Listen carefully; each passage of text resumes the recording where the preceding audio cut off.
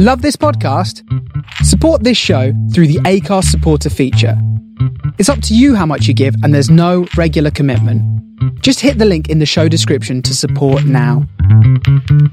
When Shorts Were Short only concerns itself with what was actually a very narrow window in football history when teams wore, well, short shorts. The podcast will only cover football from 1954, when Umbro made their first England kit with shorter shorts, a design that was widespread within English football by the mid-50s, to 1992, when short shorts were all but finished as Umbro's baggy shorts for Tottenham's new kit ahead of the 91 FA Cup final quickly caught on. I'm Daniel Ruiz-Tyson.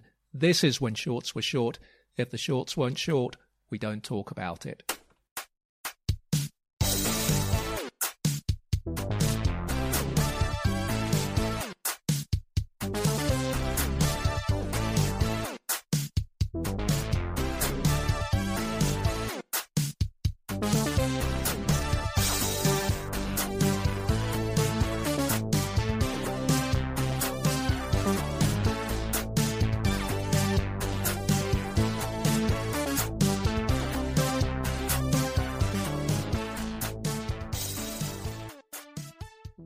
This week's guest is writer Simon Hart. Simon is the author of Here We Go, Everton in the 1980s, the players' stories. It's a fascinating look at the club during that decade.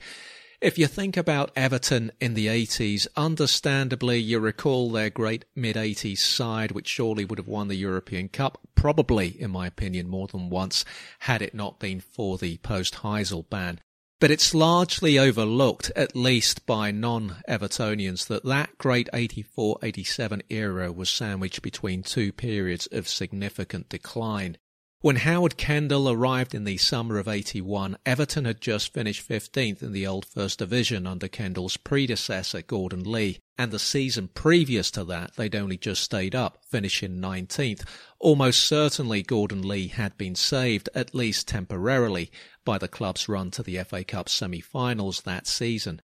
And then there is, of course, the steady decline under Kendall's successor, Colin Harvey, who took over ahead of the 87-88 season after Kendall's move to Bilbao. Players, some easily still in their prime, notably Gary Stevens and Trevor Steven, moved north of the border to Rangers in search of European football. Skipper Kevin Ratcliffe and Paul Bracewell struggled with injuries that they'd never fully recover from, while the talismanic Peter Reid moved on to QPR in the spring of 89 and was never replaced.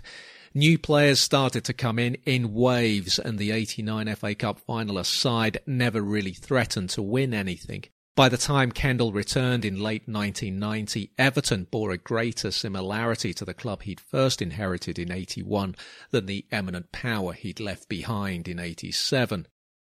Simon interviewed some of the club's best-loved players from that decade, as well as Colin Harvey, Kendall's deputy during the glory days and ultimately successor, before reverting rather curiously to deputy once again to accommodate Kendall's return. This is Simon Hart.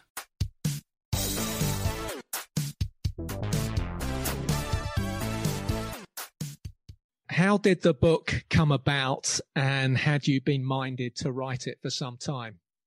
Yeah, I'd had the thoughts originally about 5 years before I started working on it, but it was a conversation with Simon Hughes, who is now working for the Athletic, who at the time was involved with the Coubertin with James Corbett. Simon had done a couple of Liverpool books with the format of sort of chapter-length interviews with a range of players spanning a decade in his case, Liverpool history. That was the thought that we had, that I'd do something similar with Everton in the 80s. And this was summer of 2015.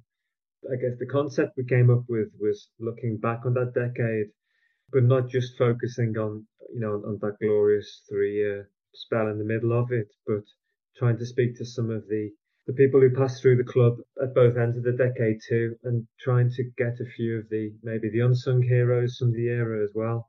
Now looking back, maybe I'd take a different approach, especially having seen the film Howard's Way, which is just full on heroes and leaves you feeling all rosy. not too red, of course, just rosy in a kind of with a blue hue.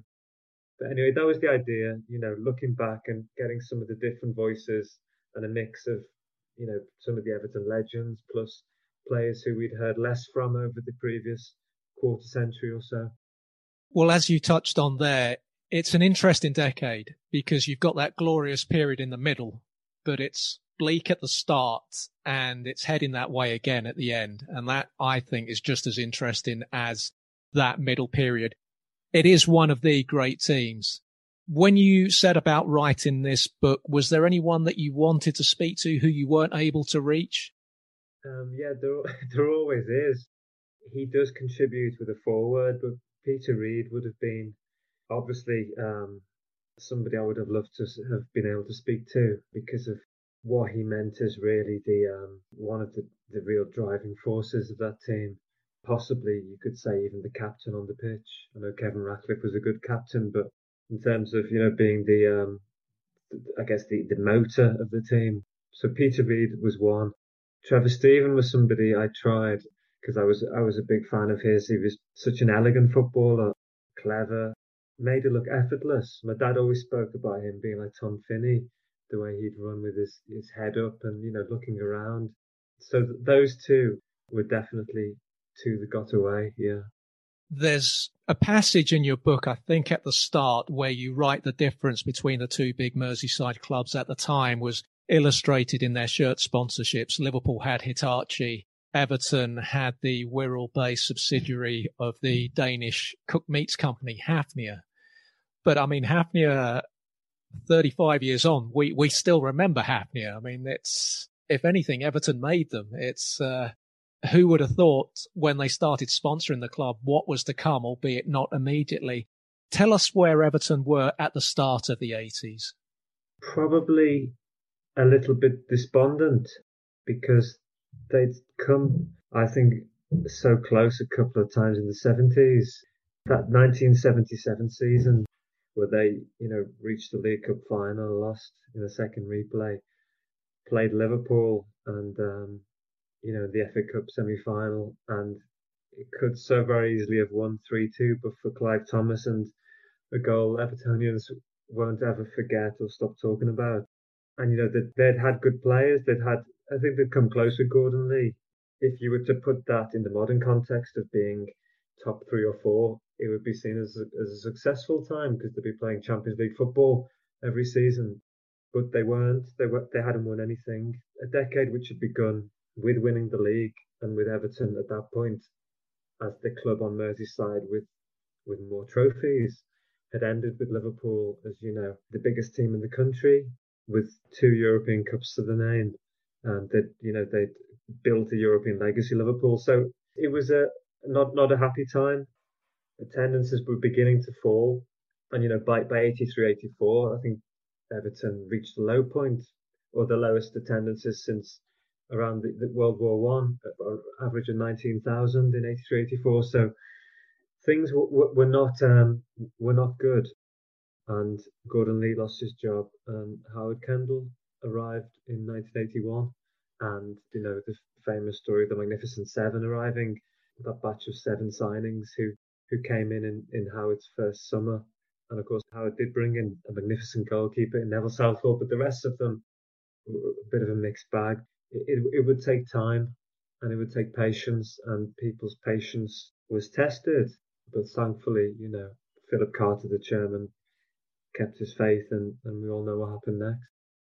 Gordon Lee, I didn't know too much about him when I was reading your book. I remember him as Everton manager, but it was a real insight, this book, the way the players viewed him, the players that played under him. They viewed him with fondness, but what came across was he was somewhat of an eccentric character. The first 2 full seasons he had at Everton, they have top 4 finishes. Now you get Champions League, but the 3rd season, I think he brings in something like 8 players. Only John Bailey will survive the Howard Kendall era. They almost get relegated, but they reach the cup semi-finals, lose to West Ham. Does that cup run keep him in the job for another year? I'd like to tell you I can answer that definitively, but probably because at the time the FA Cup was such a big deal. Well, as it had been, for most of history, up to that point, English football history, and to come so close, I think they'd been to a quarter final the year before, or would it be the quarter final the year after and lost to Man City? But yeah, sorry, West Ham, a second division team, and a real bitter pill to swallow. I get the impression Everton used to give their managers around 3 years to really start making a mark back then. Who'd come in 77. So you're right, that was the end of his third year. And I guess to have come so close in the cup might have bought him a bit of time.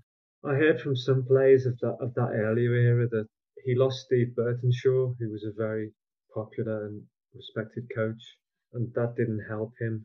Correct me if I'm wrong. Eric Harrison came in.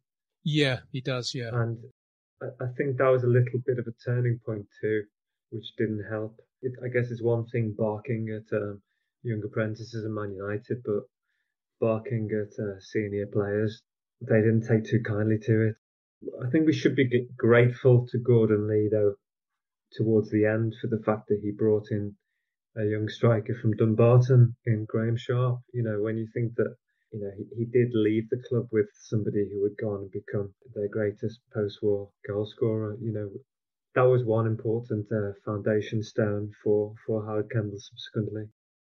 You begin your book by interviewing, I'm going to say Mike Lyons, because I think you stress in the book he doesn't like Mick. So I'll go with Mike Lyons.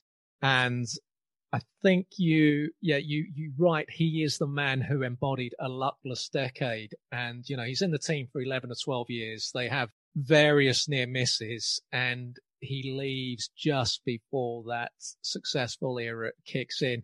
As a player, a little rugged, perhaps. Would he have fitted into that mid-80s team style-wise? I mean, Kevin Ratcliffe was quite rugged in his own way. I know he had the very, he had lightning pace, which was an important part of his game. Would he have fitted in? I remember going to Mike Lyons' testimonial, but I didn't see him, in his prime years. So I don't know if I'm the best qualified person to answer that. I think he would have certainly fitted in socially. He was still going back and training with the players occasionally at Belfield, from what I understand, and he was certainly the Bayern Munich night. He would have been, an important person in terms of the morale side of that dressing room. But was he better than Ratcliffe? Probably not. They were spoilt for centre halves at that time, weren't they, Everton? You had quite a few guys. Even Billy Wright was there for a while. And of course, Mark Higgins, who was such a highly rated player, he was wanted by a large number of clubs before he chose Everton. He was an England youth international. I think Bobby Robson told him after he'd finished, he's somebody who he'd always liked Higgins and kept an eye out for him. He was the captain, in case we forget that, if it hadn't been for his injury, it would have been him and not Ratcliffe lifting up the FA Cup, the first trophy. So you're right that they did have good centre backs at the time. Would Mick have got into the team? I don't know, but he did give them 11, 12 good years. So we'll be glad for that. You mentioned Gordon Lee brought in Graham Sharp, which I think he came from Dumbarton. But there are so many youngsters coming through at that time at Everton. Is Gordon Lee's part in their emergence overlooked? Because it's a conveyor belt. It's ridiculous talent coming through that 3-4 years down the line we'll see how good those guys are. Is his part in that forgotten? I'm trying to think who would have been at the club before Howard arrived, and I'm guessing that the players of the same sort of age as Sharp. Steve McMahon would have been there, wouldn't he? Kevin Richardson probably. Gary Stevens. A young Mark Ward was there, but obviously didn't last. Paul Lodge, the midfielder who had a few games early on in Kendall's reign. So yeah, there were good players. I remember Kevin Ratcliffe telling me he thought Paul Lodge in today's football might have had more of a chance because he was a technical player, a passer, whereas maybe things were just a bit too frenetic for him. I remember finding an old Liverpool echo where Harry Catterick was quoted as saying it was the best batch of kids since his own time in the late 60s in that group who, helped Everton win the league in 70. So yes, he wasn't just Sharp, he was bequeathed by Lee to Howard as he came in. Was Howard Kendall the obvious candidate in the summer of 81 to take over? I can only answer from hindsight. I found it interesting looking back and seeing just what Howard had done before coming to Everton already, as a young manager. He'd taken Blackburn Rovers out to the third division and to within a whisker of a second straight promotion. He'd shown that he was, I guess the coming man in terms of young English managers. And he was so young, 34 years old when he took the job at Everton. I don't know whether Everton alternate, but they'd had Gordon Lee, who'd been a non-Evertonian, who'd come in and replaced Billy Bingham, who had been an Everton man. So maybe it felt like, a logical step. One of the great players of the late 60s, early 70s at the club is already showing himself to be one of the most talented young coaches in the country. The job's available again. He's sort of one of our own, so bring him back in, and thank goodness they did. And as you write, by the end of that first season, he's shown how ruthless he is by easing Mike Lyons out of the club. And I think by then, Adrian Heath has come in as well. And his association with Howard Kendall went back to their Stoke days. And in your chapter with Adrian Heath, he's telling you how Howard Kendall would always be in his ear at Stoke about what a great club Everton was, and that was the place to be. And he took a while to get going, Adrian Heath, didn't he? Yeah, I remember when I spoke to Adrian, he spoke about there was a game where he'd really struggled, and Howard sort of turned to him and said, I can't wait forever for you, which, was, I guess, a nice way of saying it's time to pull your finger out. Because the Goodison crowd can be impatient. We see it still now, with certain players. I don't know if he got booed because I was a little bit too young at the time to take that kind of thing in. But certainly he didn't make a great start. He had the pressure of being the club's record signing, which for a young player from Stoke was a responsibility and a degree of pressure on him. But he went on and scored such important goals as the goal against Oxford in the Milk Cup, and then later that season, the FA Cup semi-final winner against Southampton. In that, around 82, 83, David Johnson returns to Everton from Liverpool for a second spell with Everton.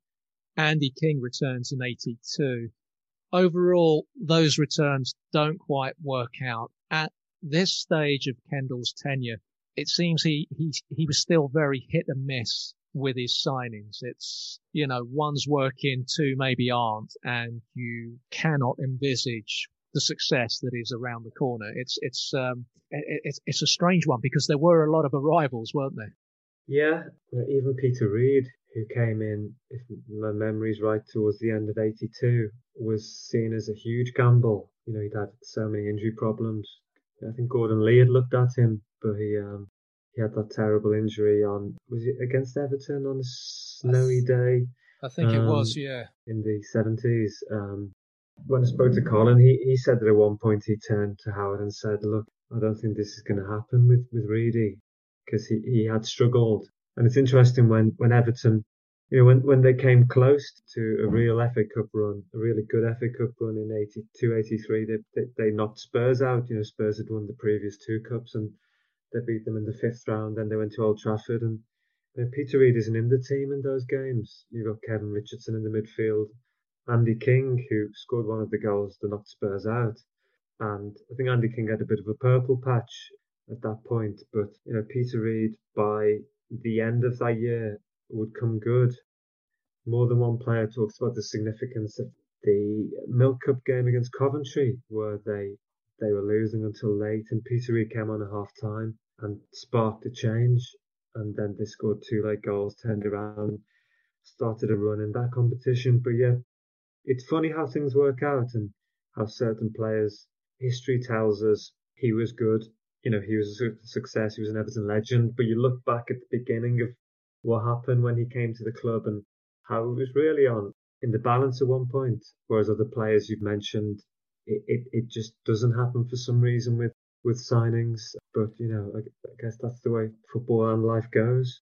There's a line, and I'm paraphrasing here, but it's a line that Patrick Barclay once wrote about Peter Reid, and he said no player in the 80s did more to try and bring Liverpool down than Peter Reid. And I just thought that was a wonderful compliment. And as you're talking about Peter Reid, For me, if we go back the last, say, 40, 50 years, and you're looking at players that have transformed a certain club, I would say we can go Dave Mackay at Derby, even though he's not there when they finally win the title in 72, but he did so much to help that club come up and find that belief in themselves.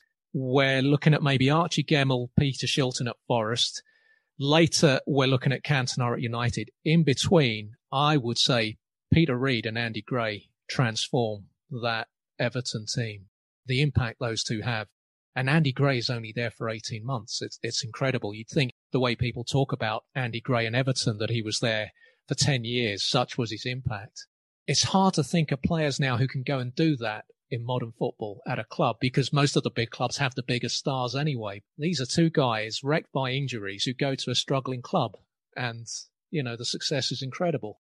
Yeah, 2 points. One would be, it's interesting when you say about wrecked by injuries, because I'm trying to think of a player today who, say, by the age of 26 or 28 would be considered wrecked by injury and then come back. Because I know sports science is so different, and a serious injury is so, I wouldn't say they appear to be, less serious because of the way that they are treated today.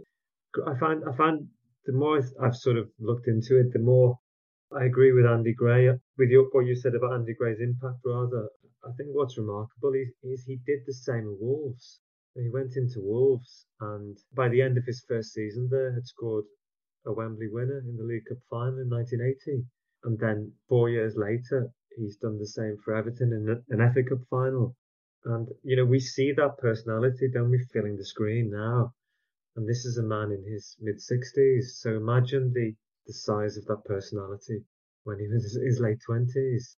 There's a brilliant clip, I don't know if you've seen it on YouTube, of the Everton team coach going to Wembley in 84 for the FA Cup final. And I don't know if it's Tony Gubba or Alan Parry that they're there with the team, or is it Jim Rosenthal, but whoever it is, that they're on the bus. And it's Reid and Gray they just take over. And the absolute confidence, and you could see how that confidence rubs off on the rest of the players. Especially Gray, who'd sort of been there and seen there and done it all. 7 years earlier, he'd been your double player of the year. I mean, that really came over from Adrian Heath, that he saw those two and thought, bloody hell, these two will do anything it takes to win. And it rubbed off on them. And that's why, as I mentioned to you at the start of the interview, I really wanted to speak to Peter Reid. And, with hindsight now, I wish I'd spoken to Andy Gray as well, really, because I think that he was the absolute pivot of that. And it's funny now when you see players, I don't know, James Milner, 35, playing for Liverpool, when you think that Everton sort of, got rid of Gray at the age of 30 to bring Lineker in. And I know players wanted to play every week, didn't they? Whereas Howard Kendall must have thought, okay, Lineker's coming in as my main man, so Andy Gray has to be sold, which is a completely different way of thinking to nowadays, which is interesting as well, and I guess just a different era. Do you think that, and we'll come to it later when Lineker arrives, but do you think Gray was too big a personality for Kendall to entertain remaining at Everton, not playing regularly? You're probably right, because then players simply wanted to play. And I don't think it was just for the win bonuses, which financially made a difference to their lives, the appearance fees, the win bonuses. But they were accustomed to being in a starting 11 or the man on the bench. Adrian Heath, he had itchy feet after 85-86, Lineker's season. And I look back at this, and he started 35 games and played 50 in total. And he wasn't satisfied because he wanted to be starting up front every week. Whereas, nowadays that's just standard for a player to be in and out. You'll have 20 minutes. You're going to be rested next weekend. So it is interesting. And Andy Gray probably, he wouldn't have wanted to play second fiddle to anyone. There is one young major talent who chooses to walk away from the club, and that's Steve McMahon. And I think it's Kevin Ratcliffe in your book who, I think he says Howard just didn't like him, words to that effect. Do you know what the problem was between the pair of them? Steve McMahon was still playing in the early Premier League 12, 13 years after leaving Everton. He picked up 3 titles at Liverpool, a major, major talent to not, well, maybe they did try to hang on to him, but but that was a big player to leave. It was, because Evertonians like their homegrown players. They're probably sometimes too impatient with them, but he was somebody who'd come through, and he played like he'd stepped off, off the Gladys Street. That really sort of strong tigerish streak. Tigerish if he's on your team, a yard dog if he's in a red shirt. But Kevin Ratcliffe said and I remember distinctly, he said, I don't think he liked the family. As in, he didn't think Howard liked the family, which is quite a strong thing to say, because Kevin had been quite friendly with the McMahons. But that was the thing with Howard. There were certain players he didn't. If he sort of took against them, that was it. I know Pan Nevin has got his own stories of that. But was it about money too? I mean, I've heard McMahon speak about not being offered the terms that he wanted. Everton equally they weren't awash with money at the time. So by selling him, they were able to bring in Trevor Steven. Peter Reid, became the midfield leader, and then you had Trevor Steven. I think that's a decent trade, really, even if McMahon was an Evertonian, and of course a very, very good player. Everton reached the League Cup final in '84, the infamous Alan Hansen handball in the first game at Wembley. They lose the replay, but what do Everton learn from that? Because they've just gone toe-to-toe with the team that are going to win a treble that year. It gave them the belief that they could match Liverpool. If you think that November '82, they lose 5-0 at home to Liverpool, so the Milk Cup final would have been 15 months later. And in that time, they developed a group who could go toe-to-toe with Liverpool at Wembley. I think that's what it told them, that they're as good as them. It gave them the belief that they were, or they could be. And of course, it gave fans another thing to put in our little list of Derby Day grievances with the Hansen handball.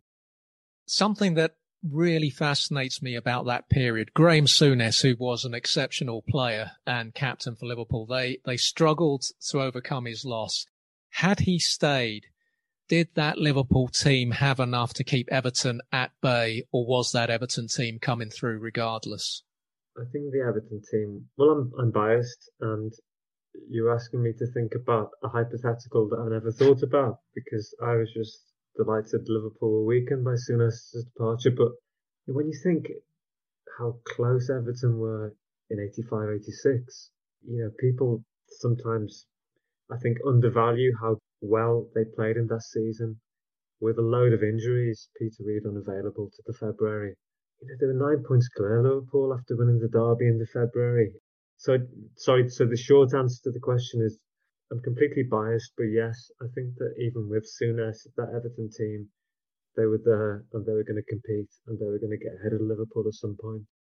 Mark Higgins, who you mentioned earlier, it's a strange situation with him because he has to retire. There's an unidentified pelvic injury, and it's so common with players of that time. I think Paul Bracewell has this ankle injury, which they don't get to the bottom of for almost 20 months. And I spoke to Paul Walsh recently, and he was talking about misdiagnosed hernia at Liverpool in his early days. And it's just shows how much improvement the medical side of things has made nowadays.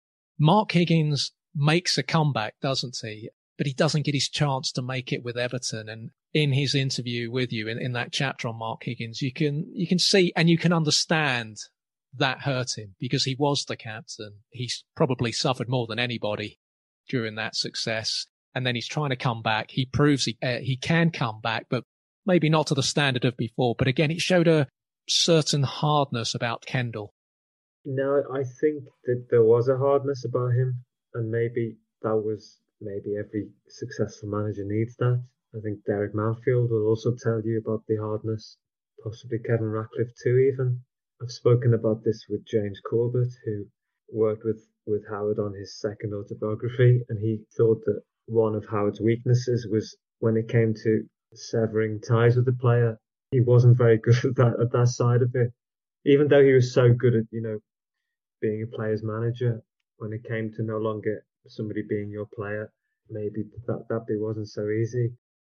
But yeah, Mark Higgins was I really enjoyed meeting Mark and interviewing him, and he'd carried for many years, I think, just a lot of hurt really from what might have been.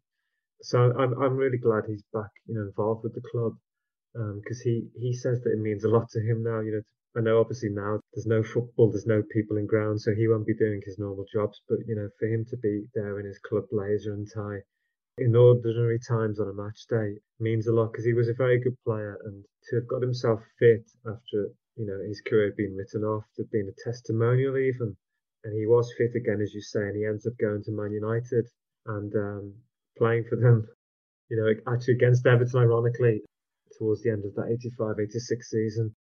He and Adrian Heath both had very strong memories of the night in Rotterdam, the Cup Winners' Cup final win, and just how upset the pair of them were sat in the main stand, feeling completely dislocated from it. It's not like today where players take their bloody children onto the pitch and their girlfriends, and it's a party in the middle of the centre circle. Then it was the players and the substitutes and nobody else anywhere near the celebrations. I had no idea that Higgins had actually overcome quite a few hurdles. I mean, he was deaf in one ear. I think he has an operation to try and improve that, and it ends up making matters worse, and he barely plays for a couple of years. He'd come through under Bingham, so he was around very early on, probably maybe the first of the youngsters to come through, but he had already had his fair share of misfortune during his time at Everton. And as you say, just a different era for sports science, for the care of players. You're right. He had that operation on his ear, which didn't work out, set him back. I remember him telling me about all the injections he would have. Something that Neville Southall mentioned to me actually a couple of weeks ago. He was talking about how he'd have countless injections as well, just to play games. And I guess they took their toll at different times. And for Mark, sadly, he was one of the victims of the way it was.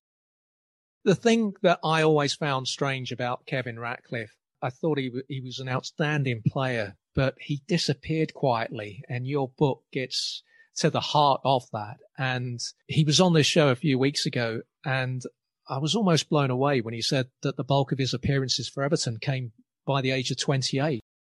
That's just to be effectively finished as that force that he was at 28 is, again, just another Everton player from that period who didn't quite have the career maybe that he should have.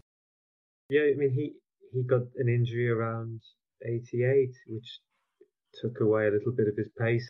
By his own admission in the book, he said he was never the same player again. And he was extremely frustrated because he just couldn't find that aspect, the piece within his armory that had made him what he was, that speed he had. But it's funny, I've also thought about this. Kevin Richardson, who was one of those unsung players of the team, yet was still playing in the Premier League and 10 years later in 95. And really the other players were, I know he was probably a couple of years younger than the others, but apart from him and Neville, they were the last two men standing, if I'm remembering correctly, in terms of playing top flight football. And Ratcliffe, his career did tail off.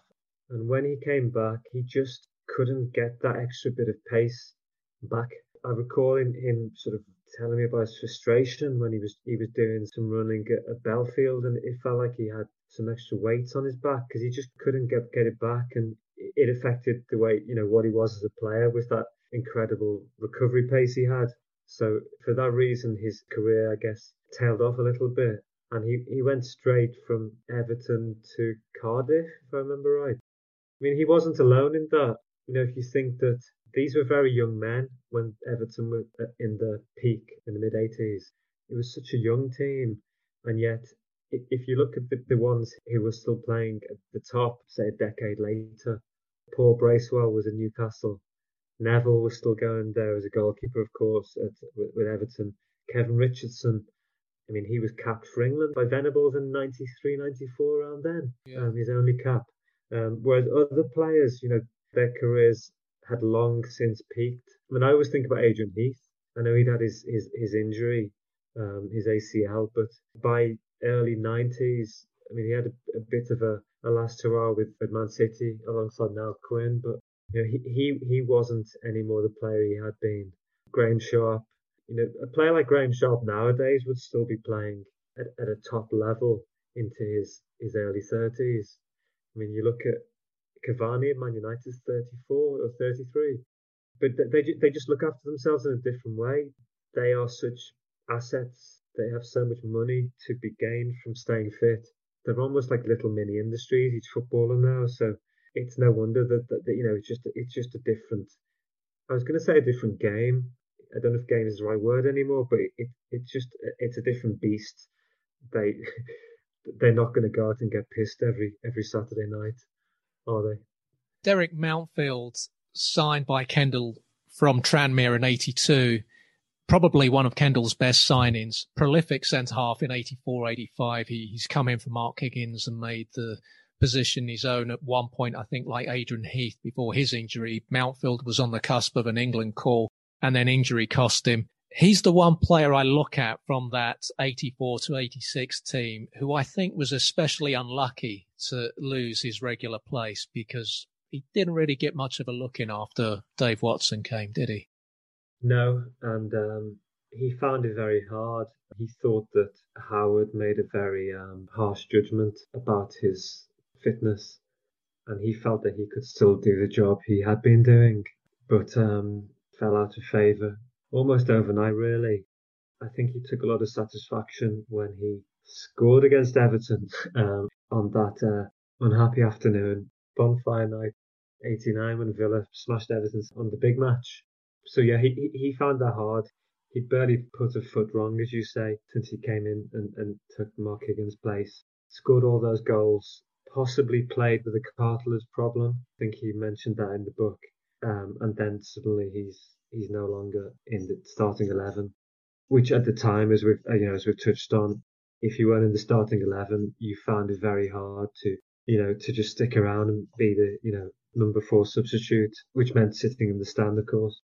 Colin Harvey was promoted to coach in 83-84, and it's his style of play, I think, with the reserves that Kendall adopts for the first team, isn't it? Is that's part of that turnaround that year that gets Everton moving. Who was Kendall's first team coach prior to that? Mick Heaton had been the first team coach. I think he'd come with Howard from Blackburn, and Colin had been with the reserve team, which meant that he'd worked with and brought through that crop of players you've already spoken of, Sharp, Stevens, Richardson. So he knew them, they trusted him, they liked him. And after Liverpool beat Everton 3-0 at the beginning of November 83, a live match on a Sunday, I remember Colin telling me Howard was really down the day after, and it was at that point that Howard said, "Will you come and work with me as first team coach?" And I think that was such an important moment. It certainly helped Graham Sharp, for example, who had come through under Colin's wing. This tactical tweak that you've spoken of, which was basically, obviously nowadays it's called pressing. I think back then it was called pressing too, and it happened. But you just didn't have 3,000 people writing about it at the time. Peter Reid was that week where Colin Harvey was promoted to first team coach. Peter Reid came back into the team for the Coventry Cup game. So the pieces just basically fell into place very quickly, and then Andy Gray joined. But Peter Reid wanted to basically get forward, getting into the face of the opposition midfielders, winning the ball back high up the pitch. So that was what they did, and Colin said that he picked that up off Don Howe at a coach's weekend in Lilleshall one summer. Which, I mean, I found that a really interesting story, just how these things develop. He picked it up off Don Howe, who was such a respected coach, of course, and it gets put into practice, and it was such an important step.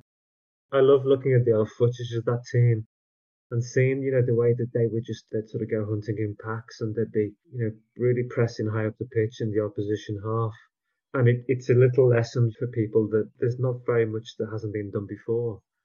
We tend to think we've reinvented the wheel every few years.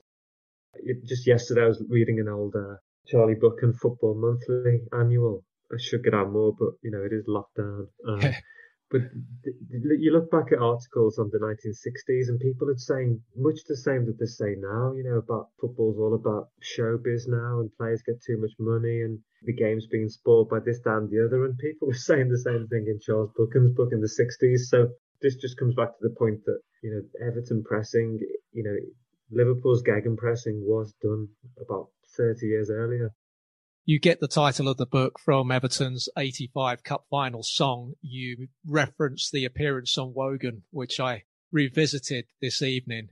And there are definitely a couple of guys singing with the Everton players who strike me as what you indeed say in that particular Kevin Richardson chapter, that they weren't actually Everton players. I mean, some players are struggling to mime. I mean, it's a different era, isn't it? It's not a great song, but they're running out from the back of the stage. There's Terry Wogan waving a scarf, and some of the players, particularly Kevin Richardson, as you say, looking extremely uncomfortable in the front row. Yeah, I mean, it's a classic moment of the time. You know, a time when teams would have cheesy cup final songs, and maybe footballers and football took itself a little bit less seriously, and nobody was wondering or worrying about image rights, for example. But yeah, I mean, I love that clip, and I've watched it many times, and it was nice to look back on that in the book and to find out who those two fellas were, the two imposters. One of whom was Ray Parr, who was a good friend of Howard's. He bought a house on Goodison Road, which before the lockdown, this is a venue where Evertonians go and meet, and you know you can buy a season ticket to go into Ray Parr's house and have a pre-match meal or drink. I don't think they play Here We Go on loop, but I'd like to think they might do.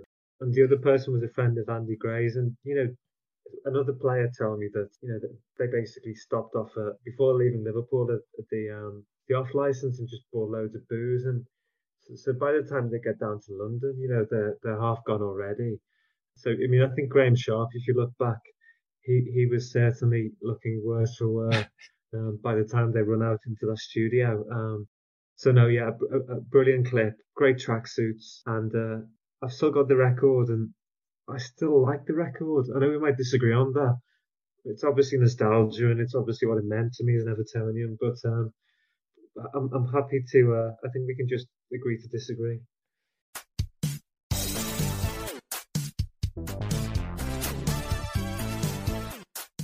Still to come on this week's When Shorts Were Short. I guess it was a relief, but it says so much for him as a man, that it says so much about what Everton means to him, that he immediately agreed to come back as Howard's assistant, which it's unthinkable now. Think of a manager of a top six team now who gets sacked and agreed to be the number 2 the next day.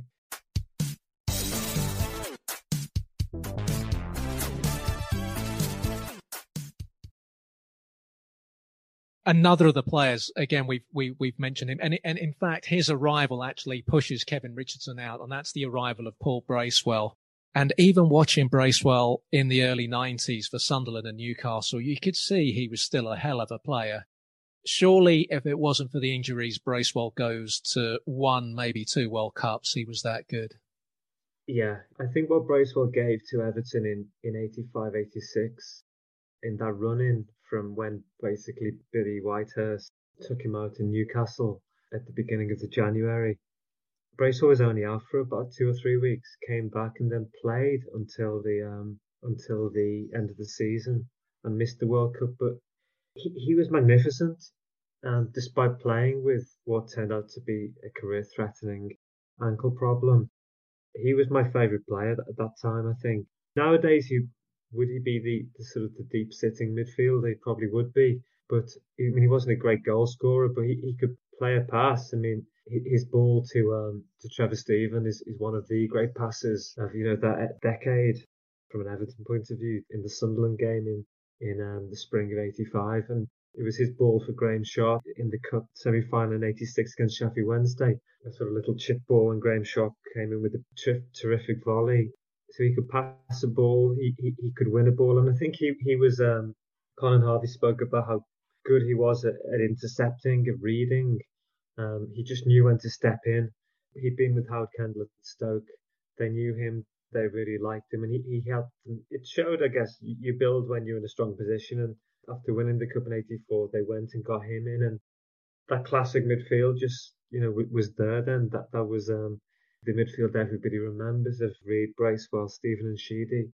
And he came back, and he had, it may be fresher in your mind from having read the book more recently, but I think 50% mobility in one ankle. Yeah. And yeah, he played, he was still playing a decade later.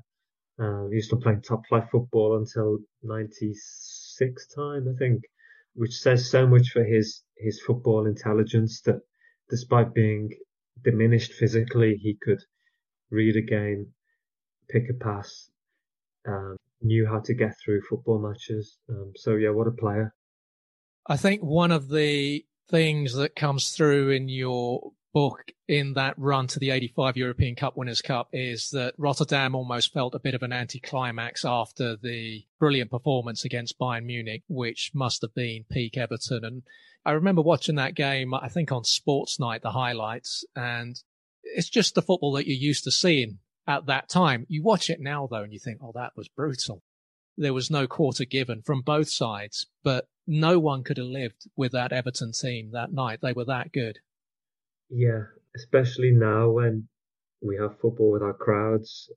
I'm only really repeating what I've heard from many players, and more than one of them talk about it in the book as being the night of their careers. But it was one of those occasions where players and supporters almost become as one. I hate to say it, but Liverpool-Barcelona a couple of years ago is probably another instance of that. It's incredible to look back at that game and see the tackling that went on. You look at Kevin Ratcliffe taking out Ludwig Kugel, the little Bayern winger, with some really, tasty's a nice way of putting it, tackles. Andy Gray breaking their centre back's nose. You think how football today at Champions League level is such a micromanaged event. You've got the Bayern Munich substitute sat on what's effectively a kind of gym bench outside the dugout, just in front of the front row of Everton supporters. And at one point, Everton fans were either throwing stuff at them or shouting at them, and the Bayern subs are responding. And so even between the substitutes and the crowd, it's kicking off, and the atmosphere must have been just incredible. Well, it was incredible from anyone who tells you who was there. I love the last goal, Trevor Stevens' cool finish and the way he runs off, which is sort of equally cool, really. Whereas the other goals were more, I guess, of the agricultural variety, long throws, goalkeeper under pressure and bundle it in. But I wasn't there that night. I'm afraid to say I do regret that. Anyone who hasn't seen the clip should definitely take advantage of the clip you've put on this. They lose the cup final to United. They've still had an incredible season, the league and the European Cup Winners' Cup. Gary Lineker arrives in the summer of 85. Is it Gray's departure that leaves the fans slow to warm to Lineker initially? Yeah, I'm sure it was, because he was such he was somebody who'd clicked with the fans, who had been a catalyst and inspiration. And Lineker was such a different personality.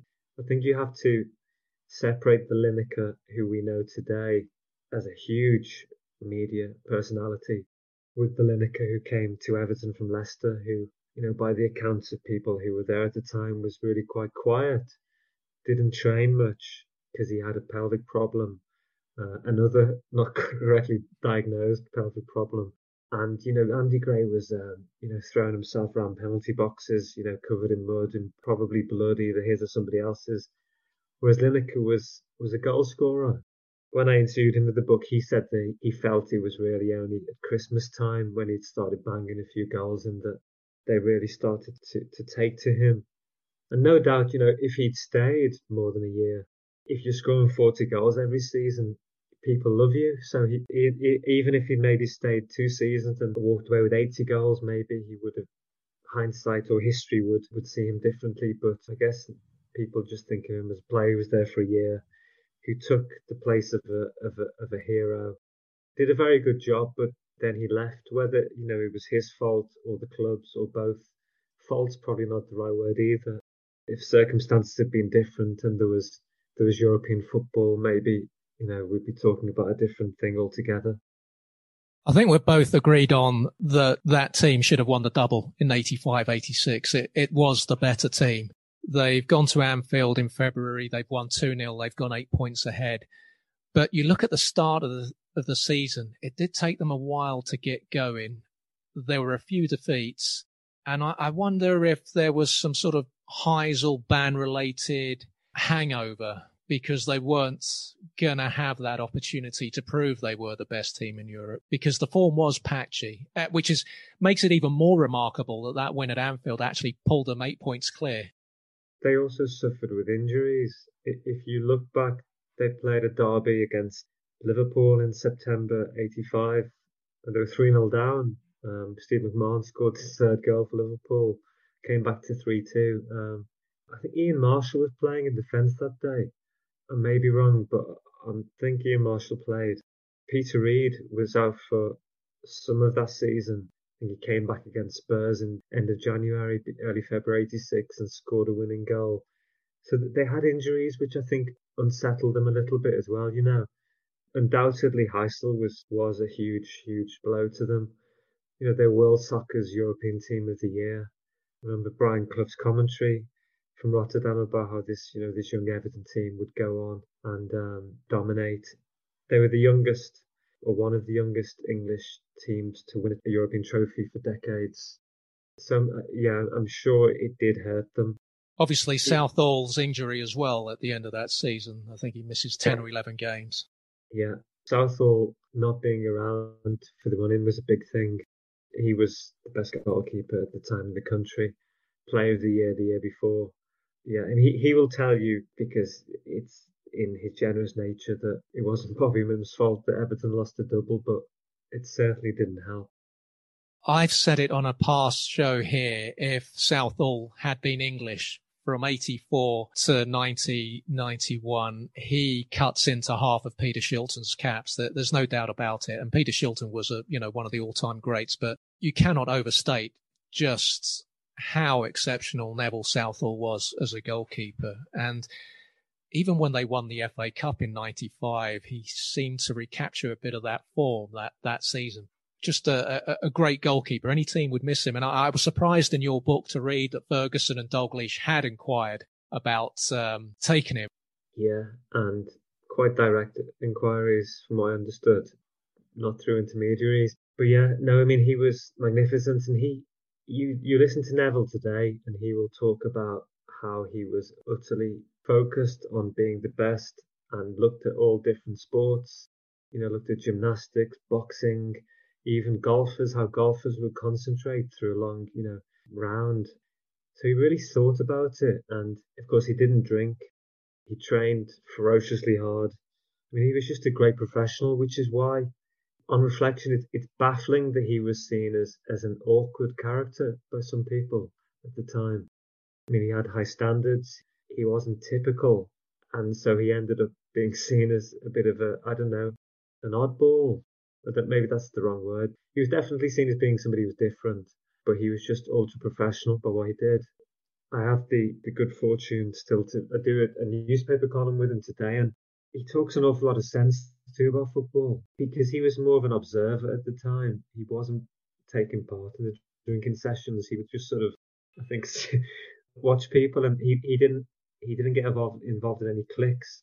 He's got very impressive human qualities, I think. So he's very interesting on that era as a result. What surprised me about Lineker's move to Barcelona was that move had effectively been set up before the season ended, and Kendall had indicated that Everton would sell Lineker. If you look at Liverpool at the time, they refused to let Ian Rush go to Napoli, I think in '84. They'd still tried to resist his move to Juventus. United had fought off Juventus when they came for Brian Robson. This is the best team in the country at the time, arguably Everton. And yes, it's great money, but they're sitting on a guy that's scoring 40 goals a season and would have done that again. If you can set aside for one moment the rewards that the player was going to get financially and just maybe wanted to do the best thing by the player, from the team point of view, it wasn't what fans would have wanted to see. There is a counter argument to what you said about Liverpool and Napoli and United and Brian Robson, which is that Liverpool, if I'm right, that summer did agree to sell Rush, albeit he stayed on another year, and United did sell Mark Hughes. So in that sense, three of the leading strikers in English football that summer did agree to moves abroad a year on from Heysel. So its impact was being felt. However, an ambitious team, an ambitious club, you don't want to sell your best striker, your goal scorer. And I think Lineker, I guess he can play both sides, can't he? I've heard him talk about it and say that, if Everton had really wanted him to stay, he would have done. I mean, it was a win-win for him. You stay with a great Everton team or you go and play for Barcelona. Was it a win-win for Everton? In the short term, they got money and they won the league the next season. In the mid to long term, was it a sign that they weren't prepared to keep going, to keep at it, to keep improving? Poor old Colin Harvey, his first summer as Everton manager, when Liverpool brought in Beardsley and Barnes, he brought in Ian Wilson. I think one other player I can't remember whether it was Fred Barber, the goalkeeper, but I know it's a pretty staggeringly disappointing contrast. It's certainly Ian Wilson against, I'm sure he's a lovely fellow, but Ian Wilson versus Peter Beardsley and John Barnes, there's not really much of competition there. I think I said that to Kevin Ratcliffe in that I felt it was a hell of a compliment to that great Everton team that Liverpool, that revamped team, was something completely different from any Liverpool team we'd seen before. And I mean, I do remember watching Ian Wilson and thinking, this isn't an Everton player. I think Sheedy might have been injured at the time and he was playing wide left. Just before we leave the Lineker thing, where do you stand on that theory that Lineker made Everton more one-dimensional? Because I have read some players say that, yes, he did. But as you say in your book, Lineker's unhappy with that. And there's a feeling that Kendall maybe used that to placate Everton fans when he sold Lineker. By the way, can I just congratulate you for remembering Ian Wilson? Because I don't think many people will have done. I mean, with Lineker, I'm reluctant to make a black and white judgment because undoubtedly the style became more direct and a team who'd been absolutely a team, more than a team really, a band of brothers who all played for each other. Lineker was, a selfish goal scorer. That would bring about a shift in the dynamic. And yes, when he left, they became probably more of that team again. And they really had to dig deep as a group in 86, 87 with the injuries and with these bit part players coming in like Langley and Neil Adams. I'm going to sit on the fence. I just think that there's two sides to the story and there's probably a bit of truth on both of those sides. By the time Kendall leaves in 87, Everton have won the title again, despite that ridiculous injury crisis of 86, 87. Just incredible that they managed to win the league when so many of their regulars were out for sustained periods. I think during that season, the likes of Ian Snowden, who I remember Jimmy Greaves, because Liverpool had been in for him at the time, and Ian Snowden signed for Everton, and Jimmy Greaves said that was a real statement buy, that indicated Everton were now established as the power in the land. Wayne Clark arrived as well. Two good additions to the squad. So the squad is in a healthy state when Kendall leaves. I had forgotten until I read it in Here We Go that Kendall was actually poised to take the Barcelona job in 86 himself. So at that point, Philip Carter, I think, sounds out Colin Harvey to be manager because Colin Harvey doesn't want to uproot his young family to go with Kendall. 87, 88, Peter Reid becomes player coach. Did that work? This is Peter Reid's sort of his dyed hair days, if I remember right, when Everton's the Umbro kit become a little bit faded because they used to wear the same bloody kit, month after month after month. But yet Peter Reid's hair has, suddenly become extremely, jet black. And, I remember if he'd get a bit of stick from the Goodison crowd towards the end. This is a slight digression from you asking whether he worked as a player coach, because I don't think that would be why Colin Harvey's reign went the way it did in terms of Peter Reid's impact. The problems he had were other problems, which I don't know whether we'll come to that now, but, the fact that you went from a group of players who loved each other and were so close and tight to a divided dressing room. And for Colin, that was so difficult. He wasn't able to fix it. Did Colin Harvey take the job because he wanted the job, or was he just a loyal Evertonian and he felt continuity was the best chance the club had of continuing that success? Yeah, I think he took the job because he was an Everton man, and Everton was his club, and he wanted to do whatever he could to help them, and the club wanted him to do the job. So, why would he think twice? This, for me, is the most fascinating part of the book. Yeah. The decline of the team, but also what you've touched on there, the divide, the divisions between the Kendall's players and Colin Harvey's players. There's a big splurge of money in 88, 89, Tony Cottee, Pat Nevin, Neil MacDonald, Stuart McCall, decent players, but none of those players would have got anywhere near Kendall's best team. And you talk about these well-documented divisions and reminded me of something I'd just completely forgotten, which I think ended up on the front pages 30 years ago at a time when that just rarely happened in football. And that's the infamous fight between Kevin Sheedy and the volatile Martin Keown. And I read so many books for this show, and every time it's one of Martin Keown's former clubs. And I like Martin Keown as a pundit. He seems to be a really interesting guy, but I've yet to read a book where his former teammates from that early part of his career have anything positive to say about him. And so there's a bust up between Sheedy and Martin Keown.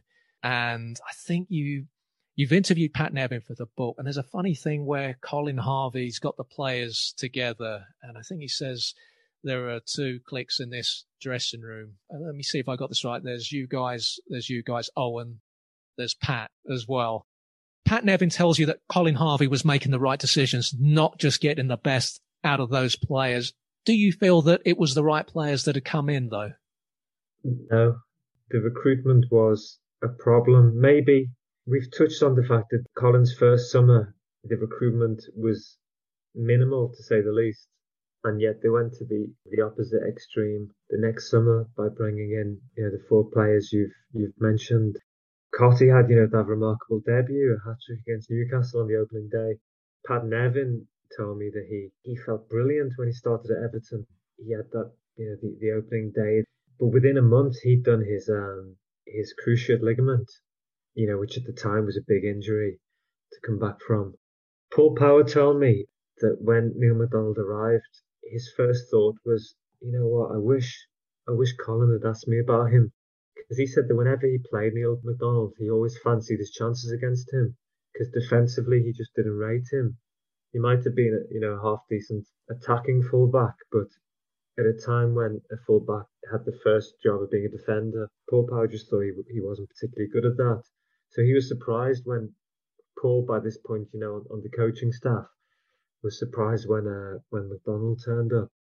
And McCall was a wholehearted player with energy, who had a good career. He went on and won trophies with Rangers. He wasn't Peter Reid, though, was he? And he wasn't Paul Bracewell. And socially, of course, was as you've said, with the Keown and Sheedy incident, you had the problem of the fact that new players just weren't really rated. They were, in some cases, Cottee's case, they were getting paid lots of money, and they just didn't mix socially with them. So you had this older group of players who didn't like the younger lads, and the younger lads who must have found it very hard to settle in a club where clearly they are regarded by the senior players as not being quite up to it.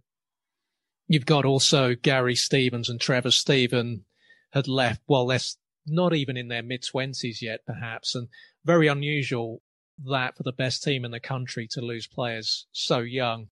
It's interesting. You mentioned when Kendall left in 87, he was still only 40. Harvey was only 2 years older, and they were both so young. And Harvey makes the point to you that Kendall's success came early to him as a manager, and there's a gradual dropping off. And also, and I think I found this the most interesting bit in the book, and I thought it was rather poignant. Harvey makes the point that he and Kendall were by then, even though Kendall had only been away for 3 years, that they were increasingly diverging characters. Harvey was more serious, self-contained, but Kendall, when he comes back in 1990, it almost comes across as if Kendall was needy a second time around, from what Colin Harvey's saying, that Kendall needed to be around people. Well, so much of his management seems to have been about social side. You speak to people like even Don Hutchison, who worked with him at Sheffield United, and then Howard brought him to Everton in 97, 98. He loved Howard for the the way he'd let players get away with things off the pitch. He'd give them a little bit of rope or leeway. I mean, Howard, he made Duncan Ferguson captain, and Duncan loved him. So Howard loved, I guess, the roguish type, whereas by the early 90s, the game is changing a little bit. And well, if we look at the example of Pat Nevin, who wasn't a drinker, who didn't feel he was being trained hard enough even at Everton. So that approach of Howard's was perhaps becoming a little bit out of sync with the way things were moving. And for for players, not just Pat Nevin, I mean Andy Hinchcliffe, who was a more serious type, Gary Speed later on, it wasn't a good move for him to return. And like yourself, it is striking how young they were. For me, a real killer blow was when Trevor Steven left in '89. He'd moved into the middle of midfield, and he's such a classy footballer. He'd grown in experience. He was intelligent. He was an England player. In that cup final, which was his last appearance against Liverpool, where Liverpool won 3-2, a fan actually ran onto the pitch and I think wanted to have a go at Trevor Steven, and Pa van den Hauwe stepped over and directed him off the pitch. No doubt with a polite word, known Pat. But yeah, it was a real blow to lose him, and suddenly, you have McCall in there instead, and it's just not the same. It's easy to draw a comparison with now when a team has success. It's very hard to stop being successful in a way now because, you know what I mean? You have the Champions League money gives you that extra cushion, really, and the extra impetus. It's harder to go from success to nowhere quite so swiftly, I think. Now we have this almost self-perpetuating elite with the Champions League money. And I know they want even more now in a closed shop, but it's interesting seeing how the game's changed.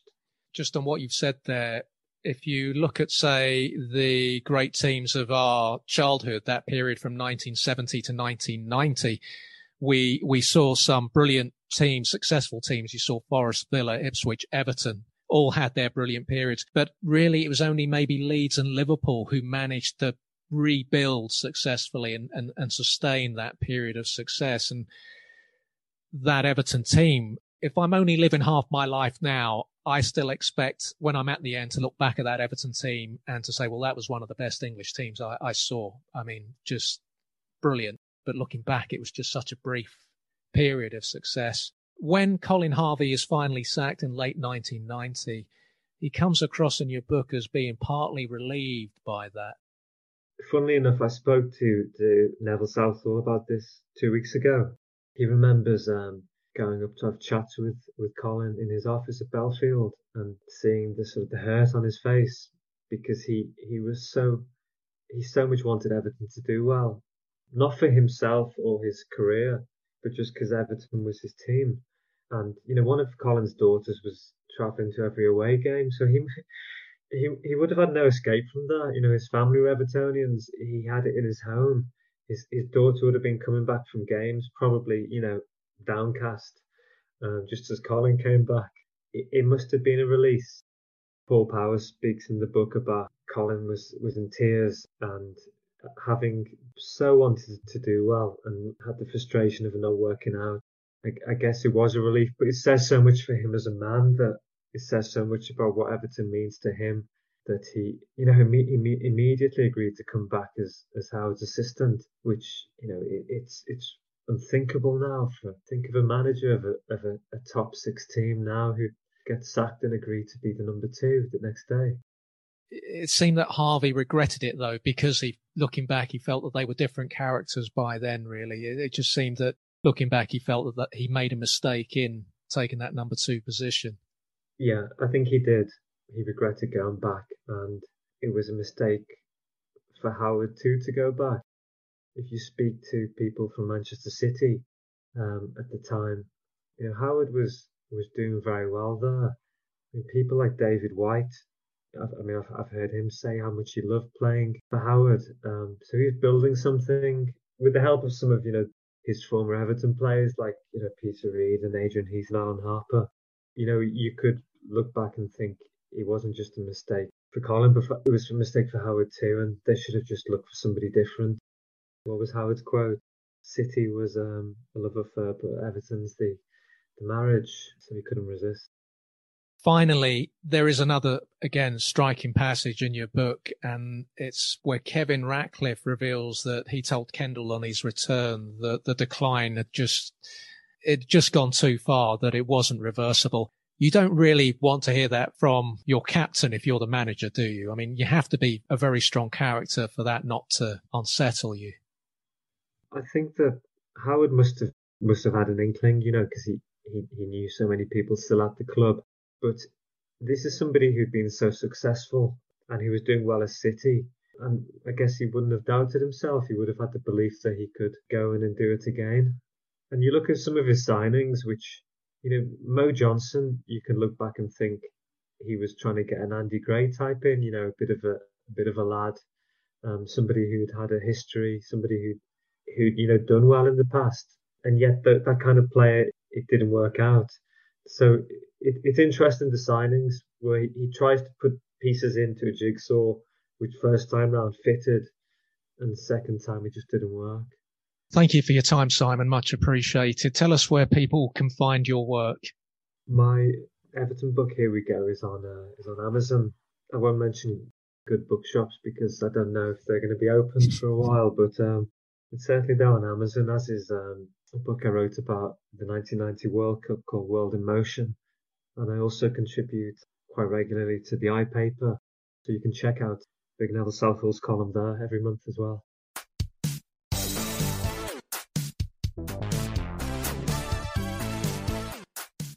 Thank you to Simon Hart. You can also follow Simon on Twitter at Simon22PH. That's the number 22. And if I can remember my phonetic alphabet, Papa Hotel. The show links will include YouTube clips of moments mentioned during the interview, as well as a link to Simon's book, Here We Go, Everton in the 1980s, The Players' Stories, which is published by De Coubertin. Their website is decoubertin.co.uk. Episode 12 out next Friday. The show's focus moves away from the northwest of England next week. Appreciate you guys listening, and I say it every week. If you do enjoy the show, please rate, review and subscribe to it on whichever platform you download it from, and share and retweet, repost, etc. all social media links. It really does help small shows like mine, and I can't overstate how important a decent review is on Apple Podcasts if you enjoy the show. This is a one-man operation competing against far bigger shows, and it's a show that is currently taking up the bulk of my time. I don't have the resources of those bigger shows. Advertising isn't an option when, at the moment, the show is leaking money like one of those old First Division clubs in the early 80s, who overspent on rebuilding a stand, and then they had to start selling all their top players to pay their debts. That's where the show is right now. Sometimes I'm lucky and the publishers get a copy of their books out to me. Sometimes I'm less lucky and have to buy the books and associated research materials in order to do the necessary homework. So if you do enjoy the podcast, please do leave a good rating and review. Those increase the show's visibility in the Apple Podcast Store, and that ensures that the show reaches an audience that it's currently not reaching and helps me to keep the show going. The podcast can be followed on both Twitter and Instagram at ShortsWereShort and Facebook.com/ShortsWereShort. If you want to join the group page, please do. All my work can be found at danielruiztyson.com. Appreciate your time. The artwork is by Tom Hadfield. The music is 80s Synth Pop by Toto Cyberspace. I've been Daniel Ruiz Tyson. This has been When Shorts Were Short. If the shorts weren't short, we don't talk about it.